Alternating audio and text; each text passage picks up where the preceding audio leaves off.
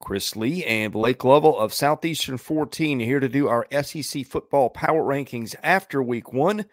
We thank our sponsor, MyPerfectFranchise.net. Let's start at the bottom where we always start.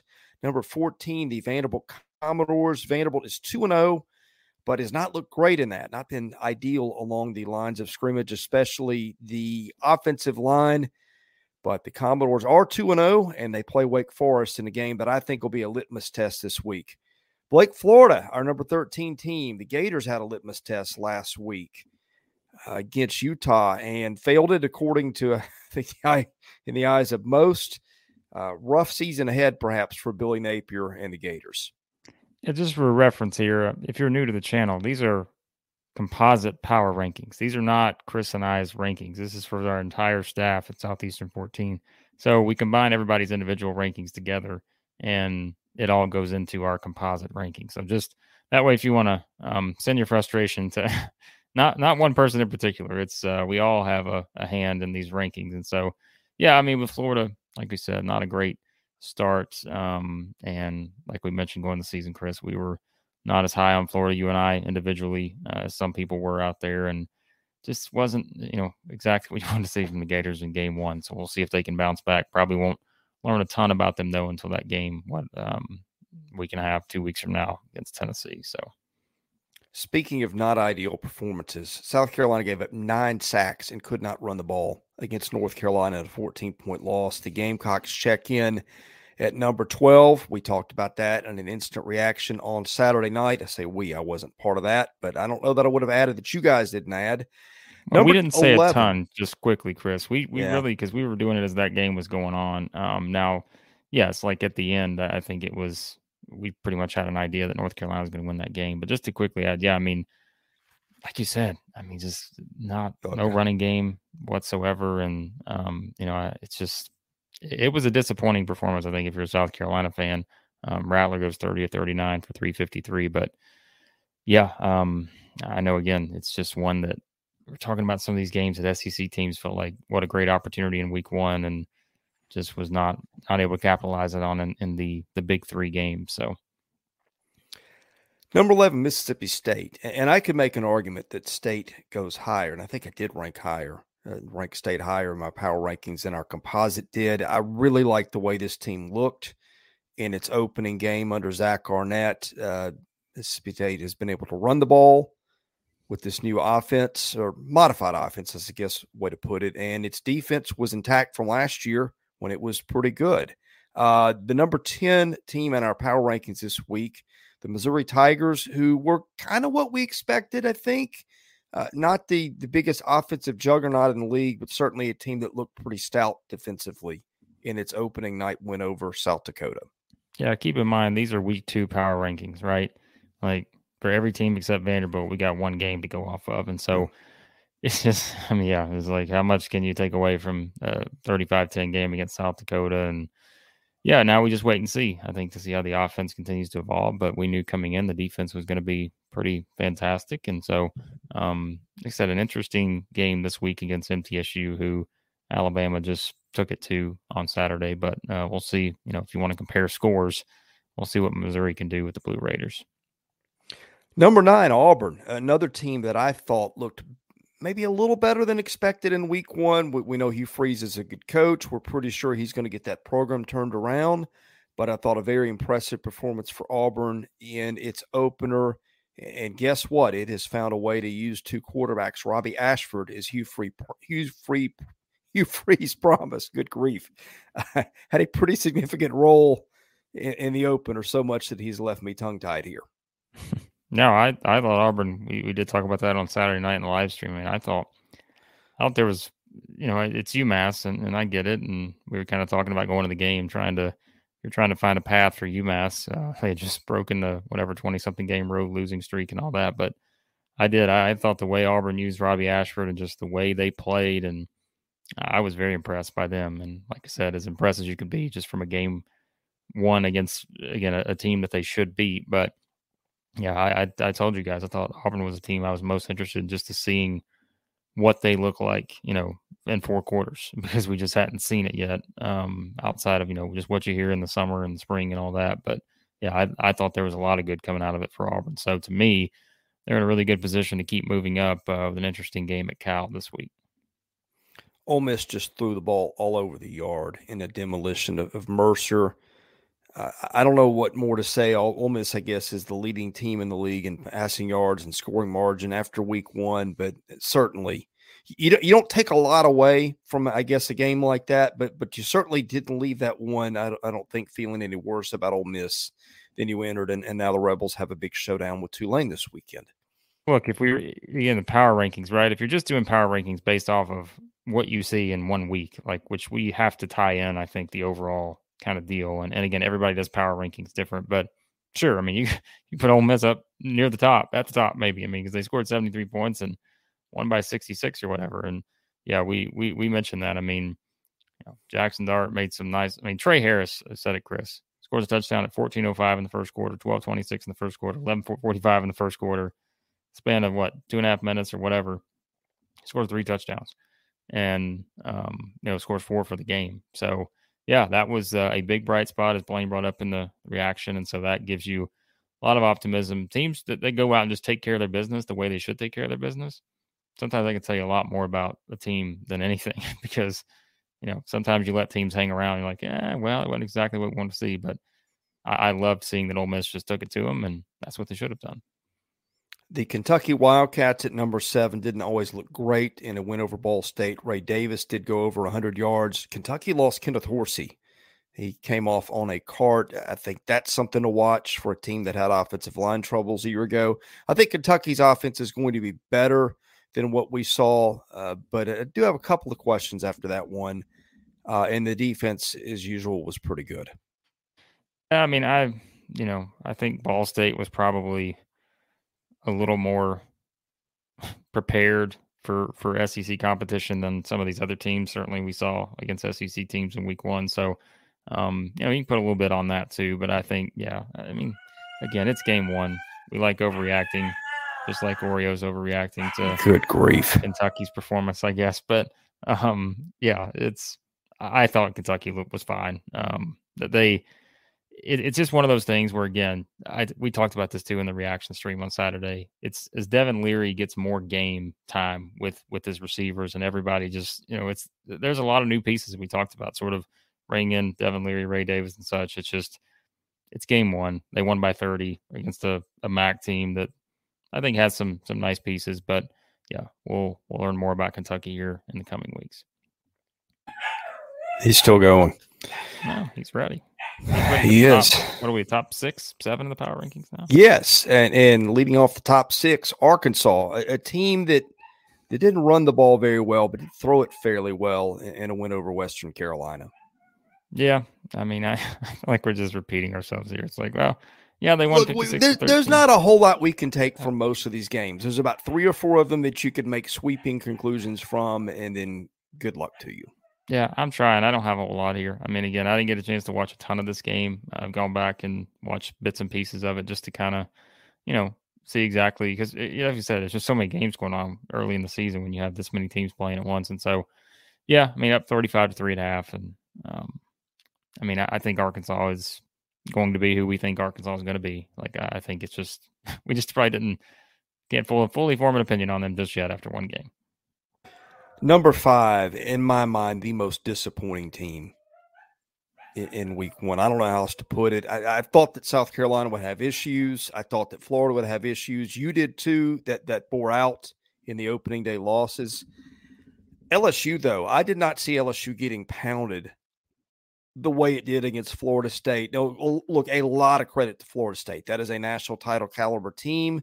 That is maybe the most experienced team in the country. But my goodness, I thought that with Brian Kelly having LSU a year or two ahead of schedule a year ago, and with a lot of those guys back and some additions, I just expected a much better performance. I did not see this game being uncompetitive in the fourth quarter the way that it was.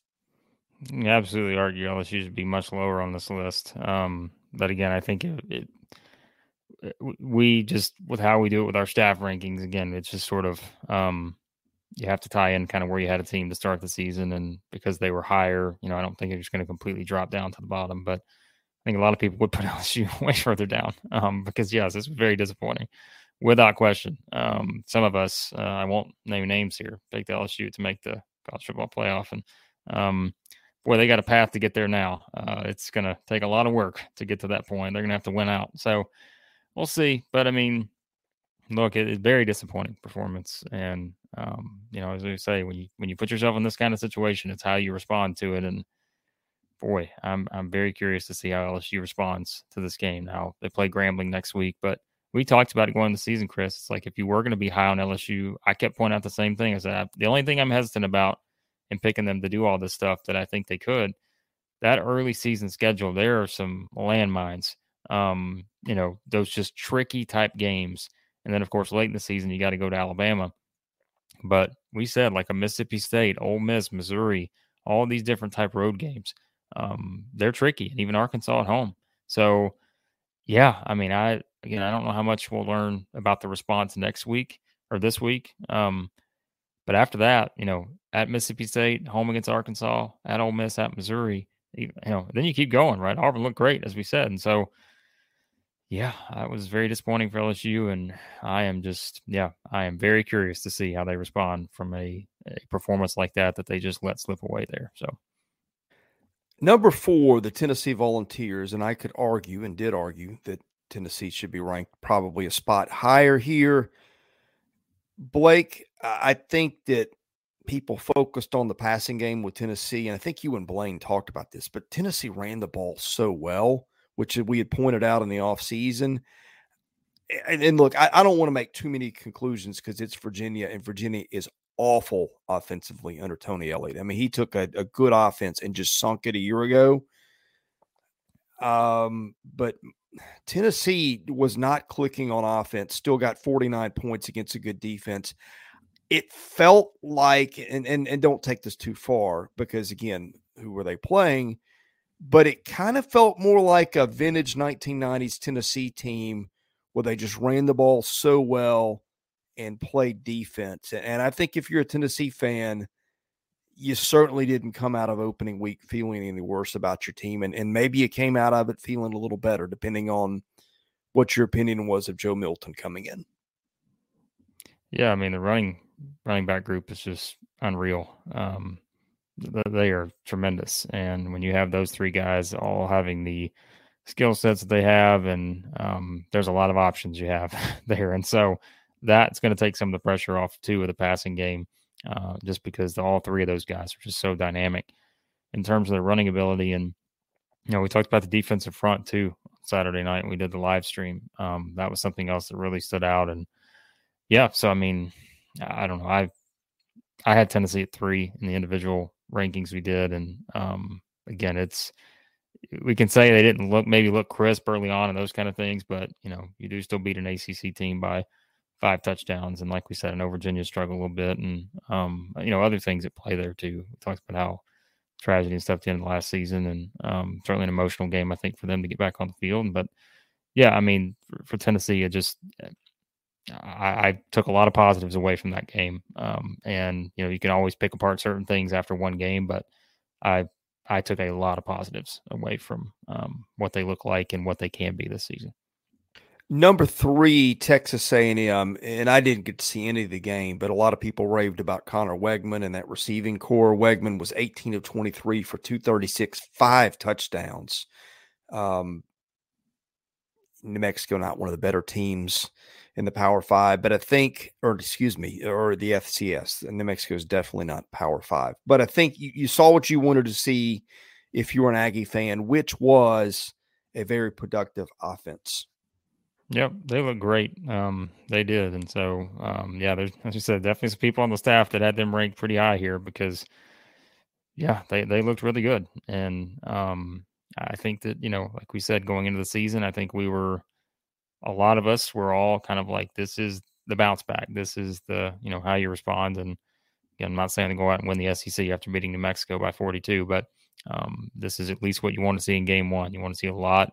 Because think about it, right? Think about how the last season started and sort of just the way things got going. You just felt like you were pulling teeth, right, to get the best out of that team early on. But now they just come out, take care of their business. Like I said earlier, I like seeing that from teams. And now we'll see if they can take care of the business on the road at Miami on Saturday. Number 2, Alabama. Alabama did what Alabama does in openers, which is just stomp whoever is in its path. And this time it was MTSU. The 39-point spread was a lot to cover. Guess what? Alabama did it. Jalen Milroe was pretty good in that one. And, I think Alabama probably emerges as your favorite in the West, given what we saw out of LSU this weekend. Yeah, I would say that's fair. Looks like a lot more wide open in terms of that path, even though, again, there were some people that picked Alabama to win the West. Some of us did not. But, I did. I saw a lot of good things from Jalen Milroe going back and watching some of that one as well. And, I think it was just kind of your methodical Alabama-type performance where they just go out and just decimate you, play after play after play. And, it's just like I said, going the season. MTSU may wind up being a decent team and a good team, perhaps. It's just hard to prepare for Alabama and all the things they bring to the table, even if they had quarterback, situations and all that. You didn't know exactly how it was going to play out, but still Alabama. Still got so much talent across the board and saw that on display against MTSU. Number 1, Georgia, our preseason number 1, probably everyone's preseason number 1, or almost everyone's preseason number 1. Certainly everybody in our power rankings had Georgia number 1. And Georgia, a little less than impressive at times. And what was, I think, a 49-7 win over UT Martin, which Georgia only led 17-0 at the half. But look, this happens in these games. You've seen it across the country in a lot of these mismatches. So Georgia hardly the only team guilty of underachieving for a half or more. In fact, you saw a lot of teams, not that this was going to happen to Georgia, but you saw some 20-point favorites, multiple lose games this weekend. So that wasn't going to happen for Georgia. But point is, we're not going to overact after week 1. Georgia entered the season as a number 1 team. Even if it did not look like the best team in the conference, we take that into context. And the Bulldogs exit week 1 as our number 1 team here. As Blaine said on Saturday night, we're picking apart Georgia's performance after a 41-point win in week 1. But it makes sense. I mean, there was some good, there was some bad, and but that's for every team. Like, it really is. Like, no one was just completely perfect in week 1. Even, right, I'm sure Lane Kiffin would tell you that Ole Miss wasn't completely perfect despite winning 73-7. And there's always things you can work on. And so, week 1, you get that one over with. You've been waiting to play that game for months and months and months. And some teams get off to a slow start. Some teams, kept it in full gear the whole time. Some teams disappointed, as we said. But Georgia just won again, and they're the 2-time defending champion. And there's no reason to put anyone else here at the top right now. So.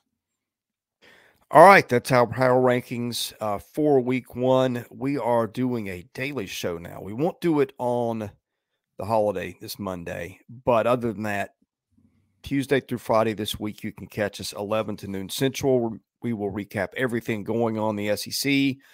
We will have our usual slew of predictions and other things up as the week goes by. For Blake Lovell, I'm Chris Lee with Southeastern 14. Thanks for watching, and we'll see you again soon.